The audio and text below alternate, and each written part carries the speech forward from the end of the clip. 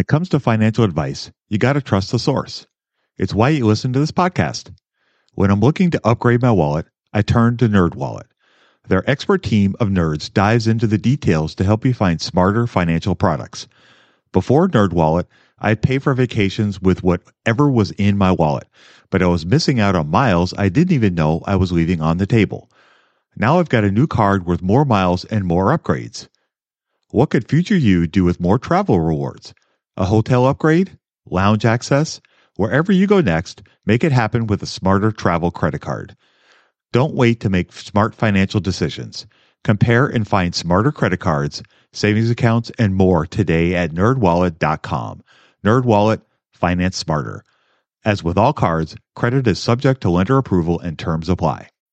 When you need mealtime inspiration, it's worth shopping Kroger, where you'll find over 30,000 mouth-watering choices that excite your inner foodie. And no matter what tasty choice you make, you'll enjoy our everyday low prices, plus extra ways to save, like digital coupons worth over $600 each week. You can also save up to $1 off per gallon at the pump with fuel points. More savings and more inspiring flavors make shopping Kroger worth it every time. Kroger, fresh for everyone. Fuel restrictions apply. What's the best way to get started in the market? Download Andrew's ebook for free at stockmarketpdf.com. I love this podcast because it crushes your dreams of getting rich quick. They actually got me into reading stats for anything. You're tuned in to the Investing for Beginners podcast. Led by Andrew Sather and Dave Ahern. Step-by-step premium investing guidance for beginners. Your path to financial freedom starts now. Starts now.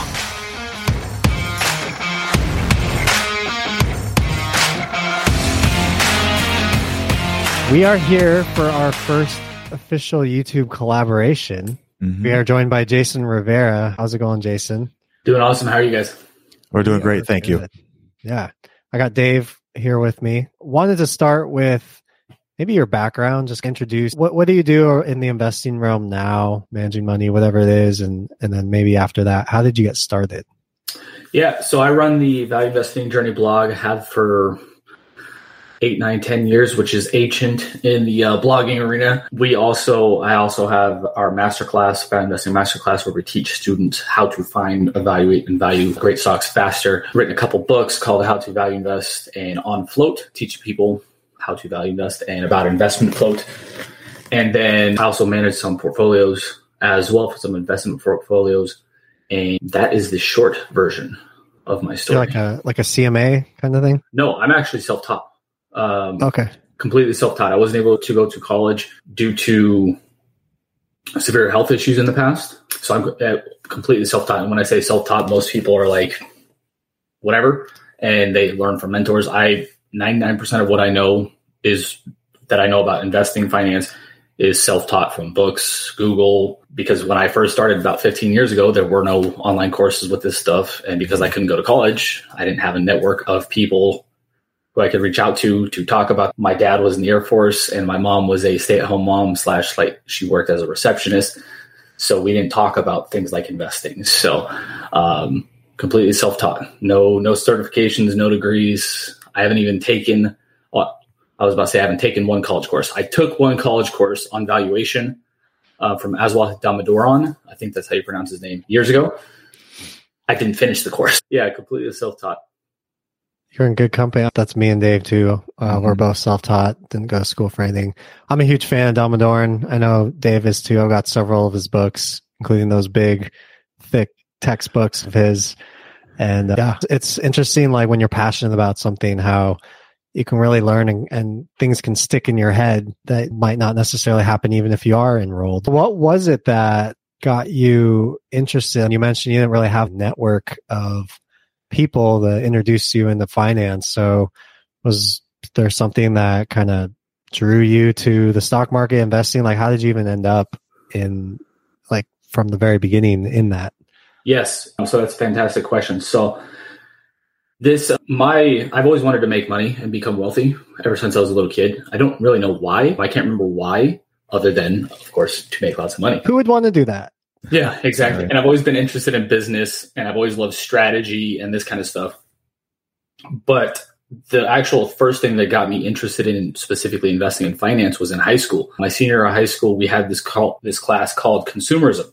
It was a smorgasbord of classes, and they taught things like how to open a checking account, how to write a check, what is a credit card, like very super basic stuff before you turn 18 and become a quote unquote adult that you should know. Another thing they taught in there though was the theory of compound interest. And I still remember the example to this day. And this was, I'm 30, I turned 35 in December. So this was about 18 years ago. So I remember to this day, he put on the board $2,000. If you add $2,000 to your investment account and you do it, and I don't remember the exact example, but I can see him writing on the board in my head. If you put $2,000 in your investment account for 5 years, and then that you build that up and compound that at say 10% a year, which is what the market does, you'll make more money and become more wealthy than if you start in year 6 investing $10,000, something like that. I don't remember what the exact example was. I was like, that's really cool. And then off of that, we did a stock competition because it was our senior year in high school. And I was the only one even remotely interested in investing. And we were like 6 weeks away from graduation. In my group, I got to pick the stocks, and I ended up picking Google. I put all of the $100,000 fake money portfolio into Google, and it would have been worth that $100,000. If it was real money, would be worth like $5, $6, $7 million. So that sparked the compound interest. And then picking Google when I was 18 years old got me interested in this. Yeah, that's an amazing story. So I guess, how did you evolve into the value investor? So how did you take from picking something like Google to where you are today? How did that transformation? And I have to say this, while that was awesome, it was completely pure luck looking back at it. I thought Google was cool, and I liked the search engine, and it had brand new IPO'd. And so that was mostly luck, but I didn't do anything with investing or value investing for 5, 6, 7 years after. What kind of got me into value investing specifically is when I was dealing with my severe health issues, I had to figure out some way to make money. I had a wife. We're brand new newlyweds. We had just found out that we were pregnant with our first daughter. And because of my severe health issues, I didn't have any job skills. I didn't have any social skills, personal skills. I couldn't do anything, really. So I had to figure out some way to make money at some point in the future, even if it wasn't right now today, for my family. And I thought about becoming a lawyer, not a lawyer, a politician. And I'm the world's worst liar, so I couldn't do that. Yeah, you're definitely out there. My wife, I'll just say something just joking with her, because everybody in my family, they're can immediately tell in my face when I'm lying. And I'll just say something to my wife, and she'll just look at me. She's like, "No, you're not." It's just something on my face. I don't know what it is, but I'm just a terrible liar, so I can do that. I thought about becoming a writer, but at that point, I had been told by a high school teacher that on one of my final senior projects, I almost failed senior year because the paper we had to write, she was like, "I hope you never become a writer because this is terrible." And now I'm a professionally trained writer, so I couldn't do that. So the only thing that kind of popped in my mind other than those two things was about the compound interest and the picking of Google. And I took it from there. And I don't remember how I came across value investing, but I remember when I did, and I think it was shortly after the Demoderon. I think it was shortly after his course, I read The Intelligent Investor and came across that. And then immediately I was like, this makes perfect sense to me. That moment is ingrained in my mind. What is it about The Intelligent Investor? Let's say we're talking to a 7-year-old kid. Is there a way to boil down just like the most core part of that book to try to relay what's so profound about the book? So this is perfect. I have a 10-year-old, a 7-year-old, and a 3-year-old. So I'm glad you picked the 7-year-old to talk to this through, because the 3-year-old wouldn't understand. The 11-year-old would just whatever. The way I would explain it to a 7-year-old would be find out what something is worth and buy underneath that. Buy something for cheaper than what you think it's worth. That's how I would boil down not only The Intelligent Investor, but actually all of value investing. Figure out what something is valued at, buy underneath that price. Yeah, it's pretty simple. Sorry, go ahead. No, it's pretty simple. Can you give some examples of maybe how you started thinking about that? Yes. So I went the normal stock route like everybody does. Got kicked in the teeth by Mr. Market because when I first started investing, because I, at that point, wasn't super into actually learning about value investing and the craft of it. I was investing in quote unquote stocks with good looking ratios. Don't do that. If you're listening or watching, don't do that. What happened is 6 months after I started investing, real money this time, I lost 50% of my entire portfolio when the Chinese small caps blew up. This was probably 8, 9, 10 years ago, something like that. When the Chinese small caps blew up because they found out a lot more frauds and reverse mergers and all that. So I got crushed because all of the stocks with good looking ratios were those Chinese small caps. So what kind of kickstarted me from there was I was like, I need to dedicate myself to this, or I need to do something else because I'm just going to lose money. So that's what transitioned me from the investor or the person playing into an actual investor. And I was investing small amounts of money then, but the actual first real world example I have of true value investing is a business I started to buy clothes from thrift stores like Goodwill, Salvation Army, stuff like that for, let's say, $4. And then sell them for $20, $25 on eBay. That was my first kind of real world business experience with value investing. Was not stocks, although Mr. Market kicking me in the teeth hurt. It was actually buying and selling clothes on eBay. So was there parts of that? Because I'm sure you're not just going into a thrift store and buying every little thing that you can do. So were there strategies you used for that maybe also are used in value investing for stocks? Oh yeah, no, that's a very good question. I've never been asked that question before. Yes, absolutely. So one example is I would look for competitive advantages. How would I look for that in a pair of jeans, for example? One example of that is a brand name, powerful brand name. One Salvation Army at the time I was living in South Dakota, I found a pair of what looked like brand new Giorgio Armani pants at a thrift store for $2. Looked online, did the research, all that, of course, which is a huge thing in value investing. You have to do the research. You actually have to know what to look for to be able to spot it if it's a good deal. So I did my research before that, found these pants, and did the research on eBay to see what they're worth on the store. And I ended up selling them for $80. So I turned $2 into $80 with similar value investing principles. There are other things that, again, if you want to go real deep into this, what's coming to the top of my head right now is balance sheet strength.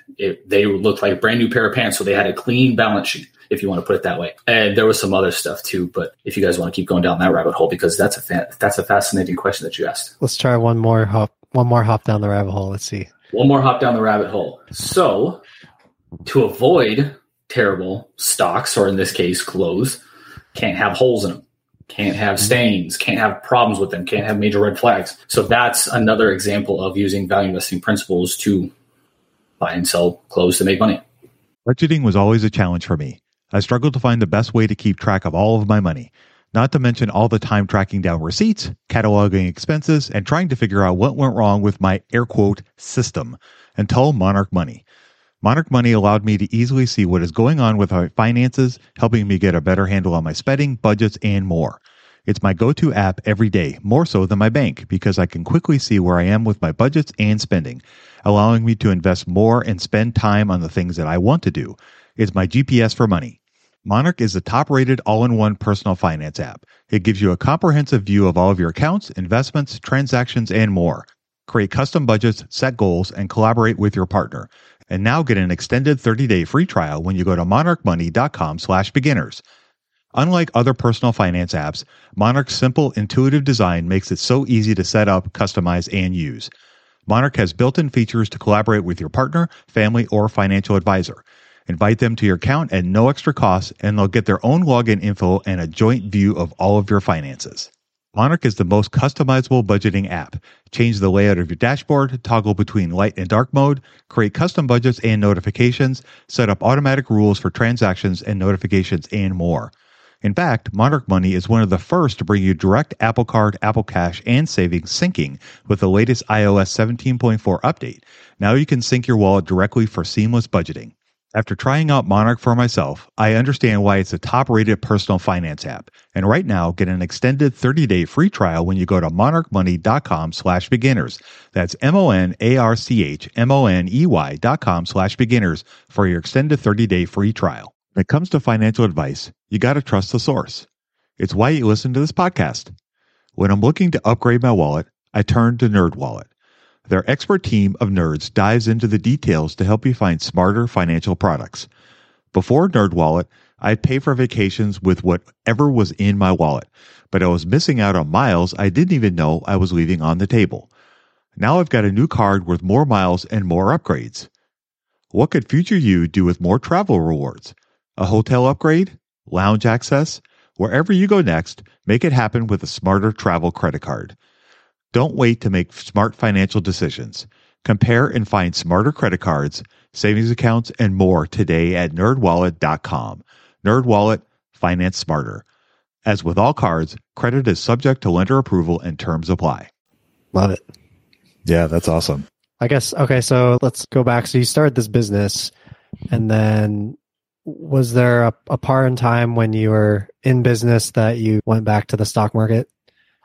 Yes. So I built that business from zero, like literally whatever money, because at that time we didn't have any money, literally whatever money I had, and it was probably a couple $100 at most. I turned that couple $100 or whatever it was into an inventory worth $20,000.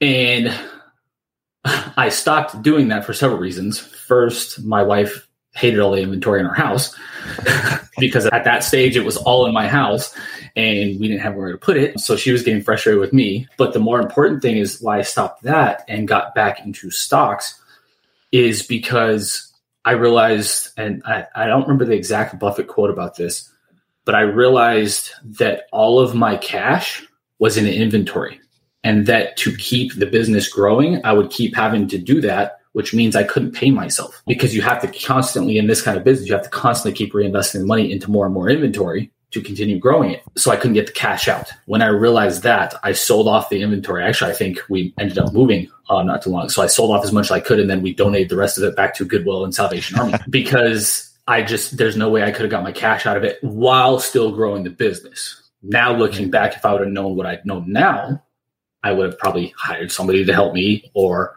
found a storage unit to do that. But that transition is what got me back into kind of looking at the stocks kind of full time. So do you feel like the experience from running that business really helped lay the groundwork for value investing and taking it from there?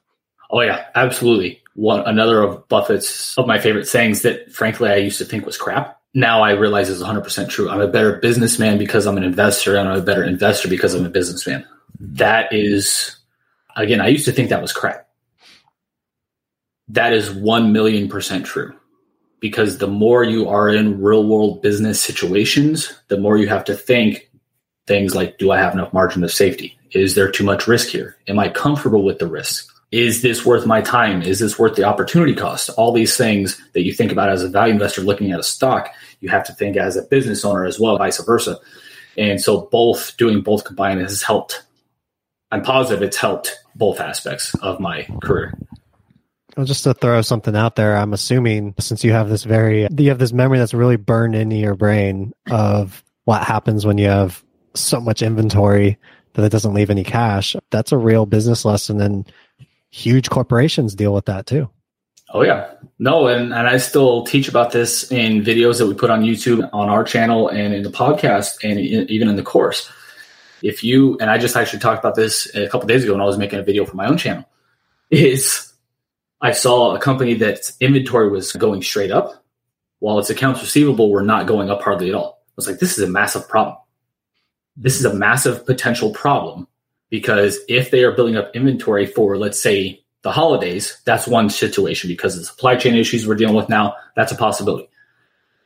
But if that's not the case, and I assume that's not the case because it was a health supplement company, if they can't sell their inventory and they have all this inventory, that's a massive potential loss if they have to write it down or if they have to sell it at a discount, which will lower their margins, lower revenue, all that stuff, lower profits, lower cash flow. That's a massive potential issue. And yeah, that is ingrained in my mind. And that's something I look for at every company I look at now, is especially if they produce hard assets. If they produce hard assets, what's their relationship between the accounts receivable and the inventory? Because they should be about going up and down at about the same rate. If they're not, you need to figure out why, because there could be a potential massive issue.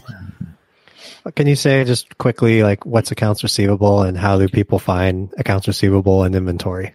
Yes. So accounts receivable is on the balance sheet. That's where you can find it. It's also known as trade receivables, depending on what you're looking for. I use Morningstar, and they changed it, the wording, to trade receivables. I'm not sure why, but they did. So accounts receivable, trades receivable, same thing. Essentially, that's the money you're expecting from clients, customers, whatever you call them, that they are going to pay you either at some point in the future for whatever goods or services you have. Inventory is what you are selling. Inventory could be think like Walmart. Their inventory is the foods, groceries, clothes, all that stuff. That is their inventory. And that can also be found on the balance sheet as well. Yeah. So I guess when you're looking at those things, segueing from that, how do you find some of these red flags? Is it just reading through the financials of the companies, or are there different aspects of the company that just speak to you that tell you, hey, this is a problem or could be a problem? So at this point of my career, it's been about 15 years, and it's probably thousands or tens of thousands of companies that I've evaluated. And when I say evaluated, like to some degree, everything I do is manual. I don't use any software. I don't use any screeners. I look through things manually. Yes, that probably sounds crazy to both of you and to maybe everybody else listening. But with my process that I figured out, the first look I do is what I call the visual preliminary analysis. I have this worksheet that I give as a free lead magnet to people who sign up for our site, and also to students, that lists its 10 to 15 things like market cap, book value, per share, is it rising or going up, cash conversion cycle, all these other terms. And on this sheet, if something doesn't meet my criteria, then I discard it. Because if it doesn't meet those certain criteria for the certain numbers, so let's say cash conversion cycle, because that is directly applicable to what we're talking about, accounts receivable and inventory.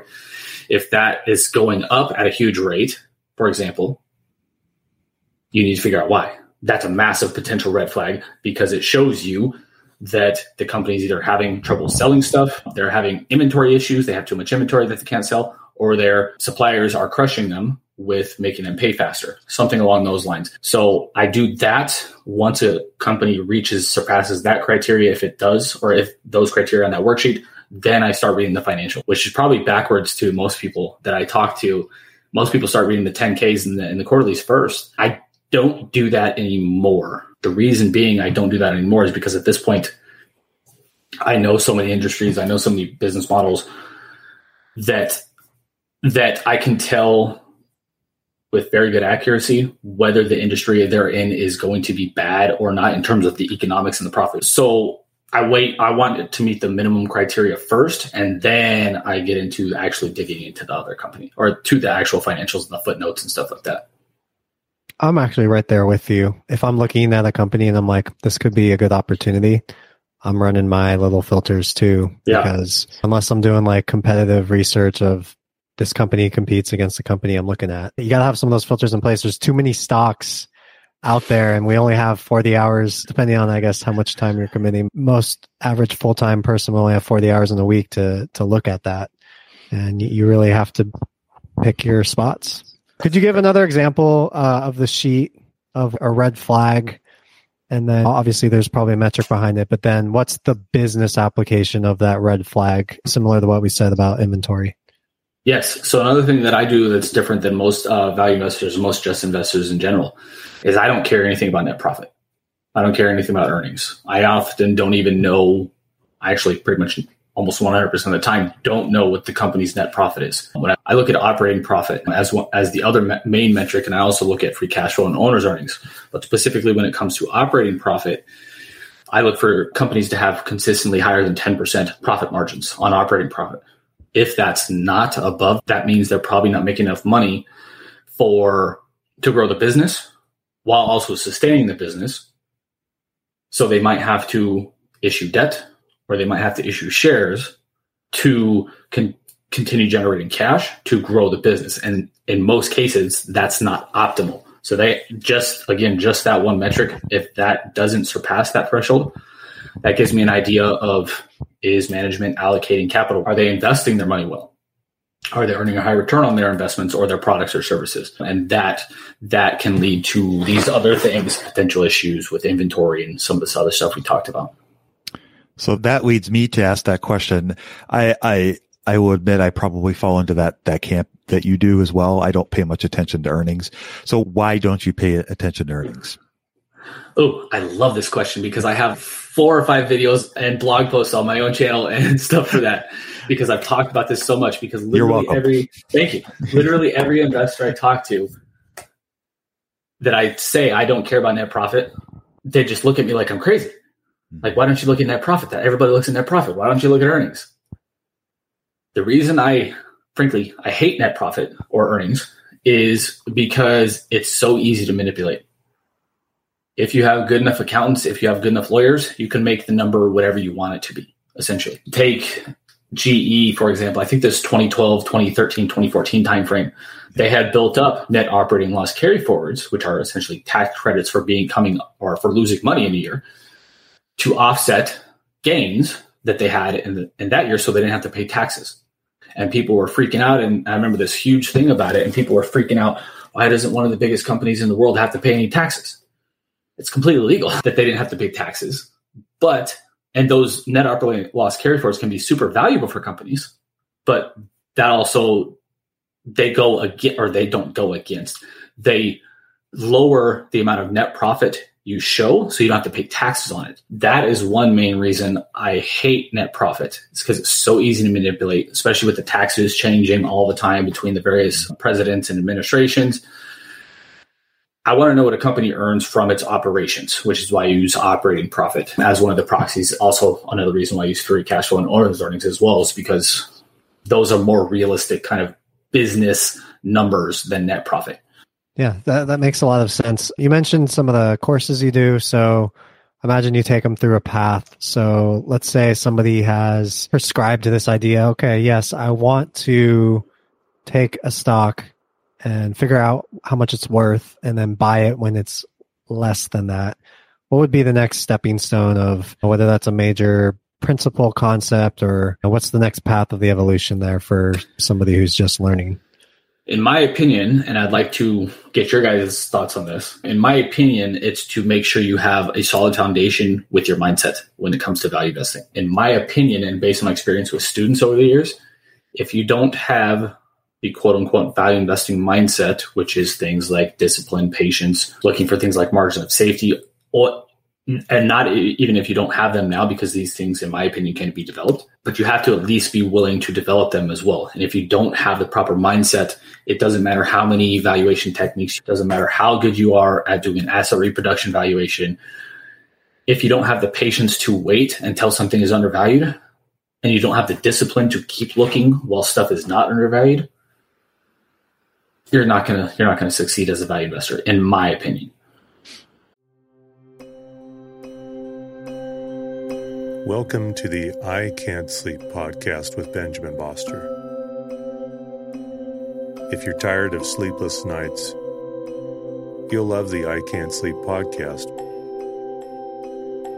I help quiet your mind by reading random articles from across the web to bore you to sleep with my soothing voice. Each episode provides enough interesting content to hold your attention, and then your mind lets you drift off. Find it wherever you get your podcasts. That's I Can't Sleep with Benjamin Boster.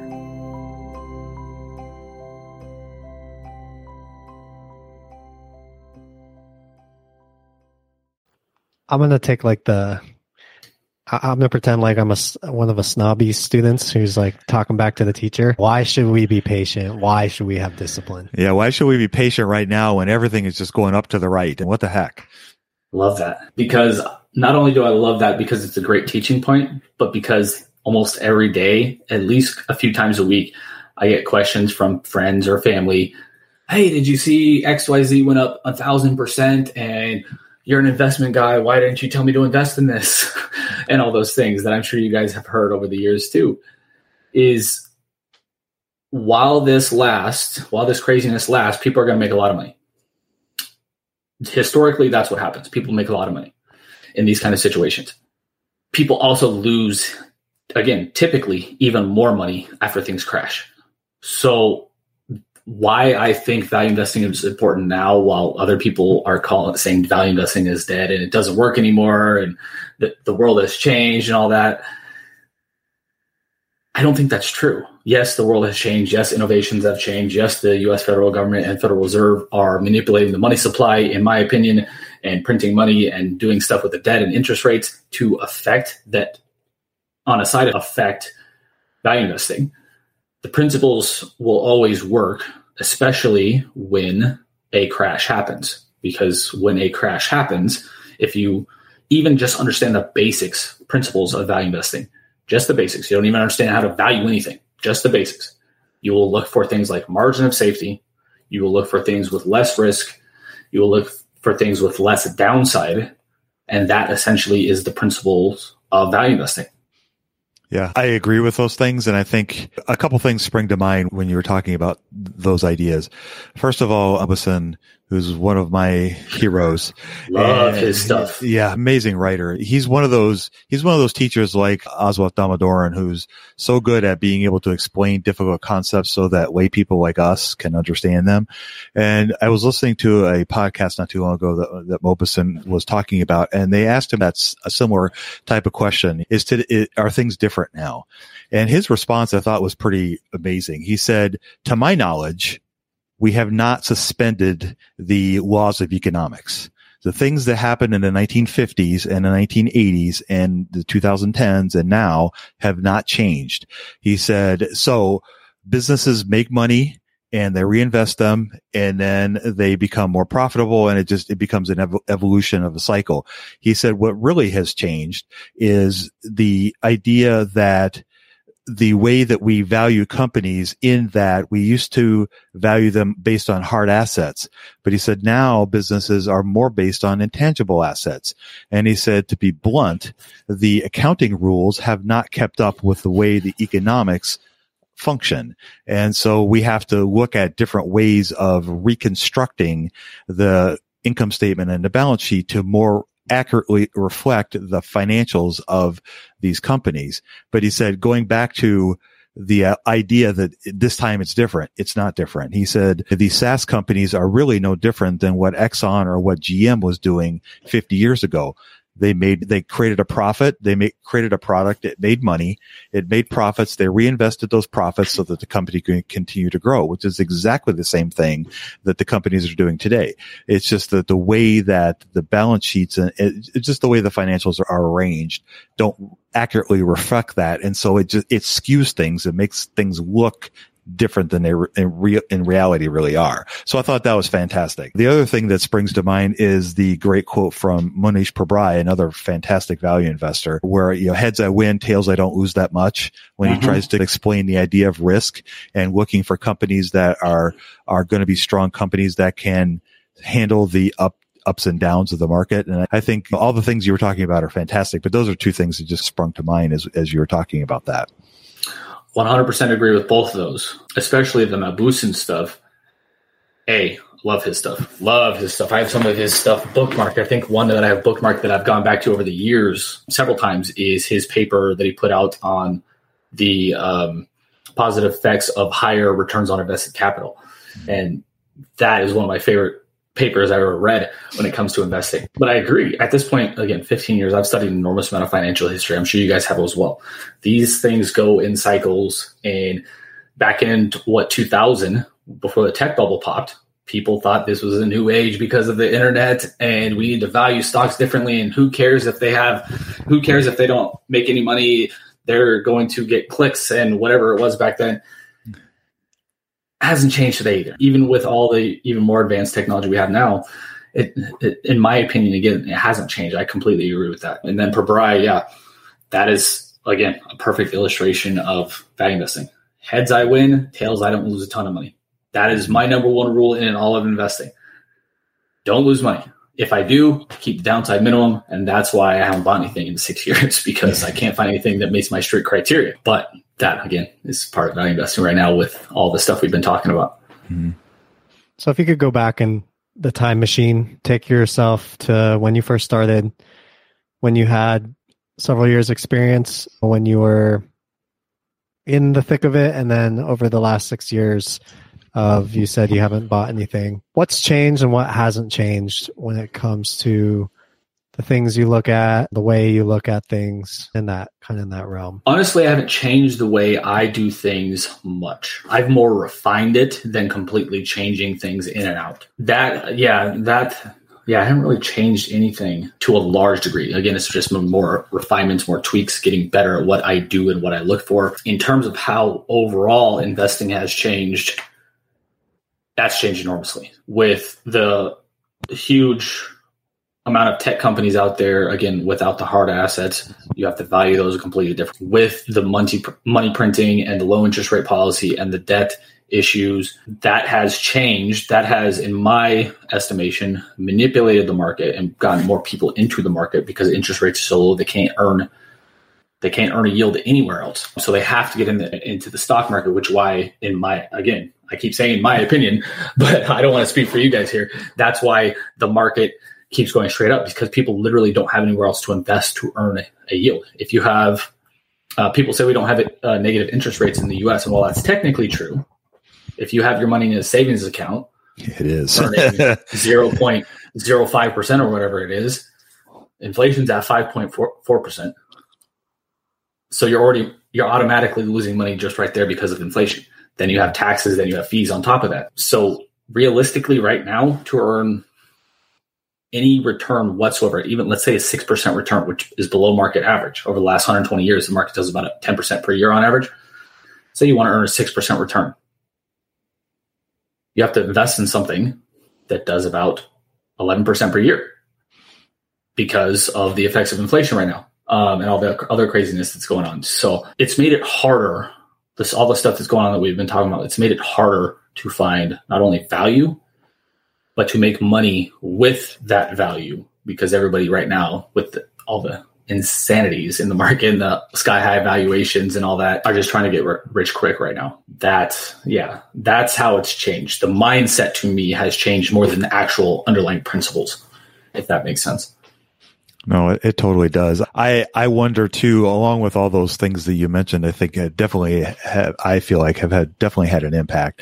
I also wonder if the ease of retail investors now taking part in this game and the air quote democratization of investing through our friends at Robinhood have allowed.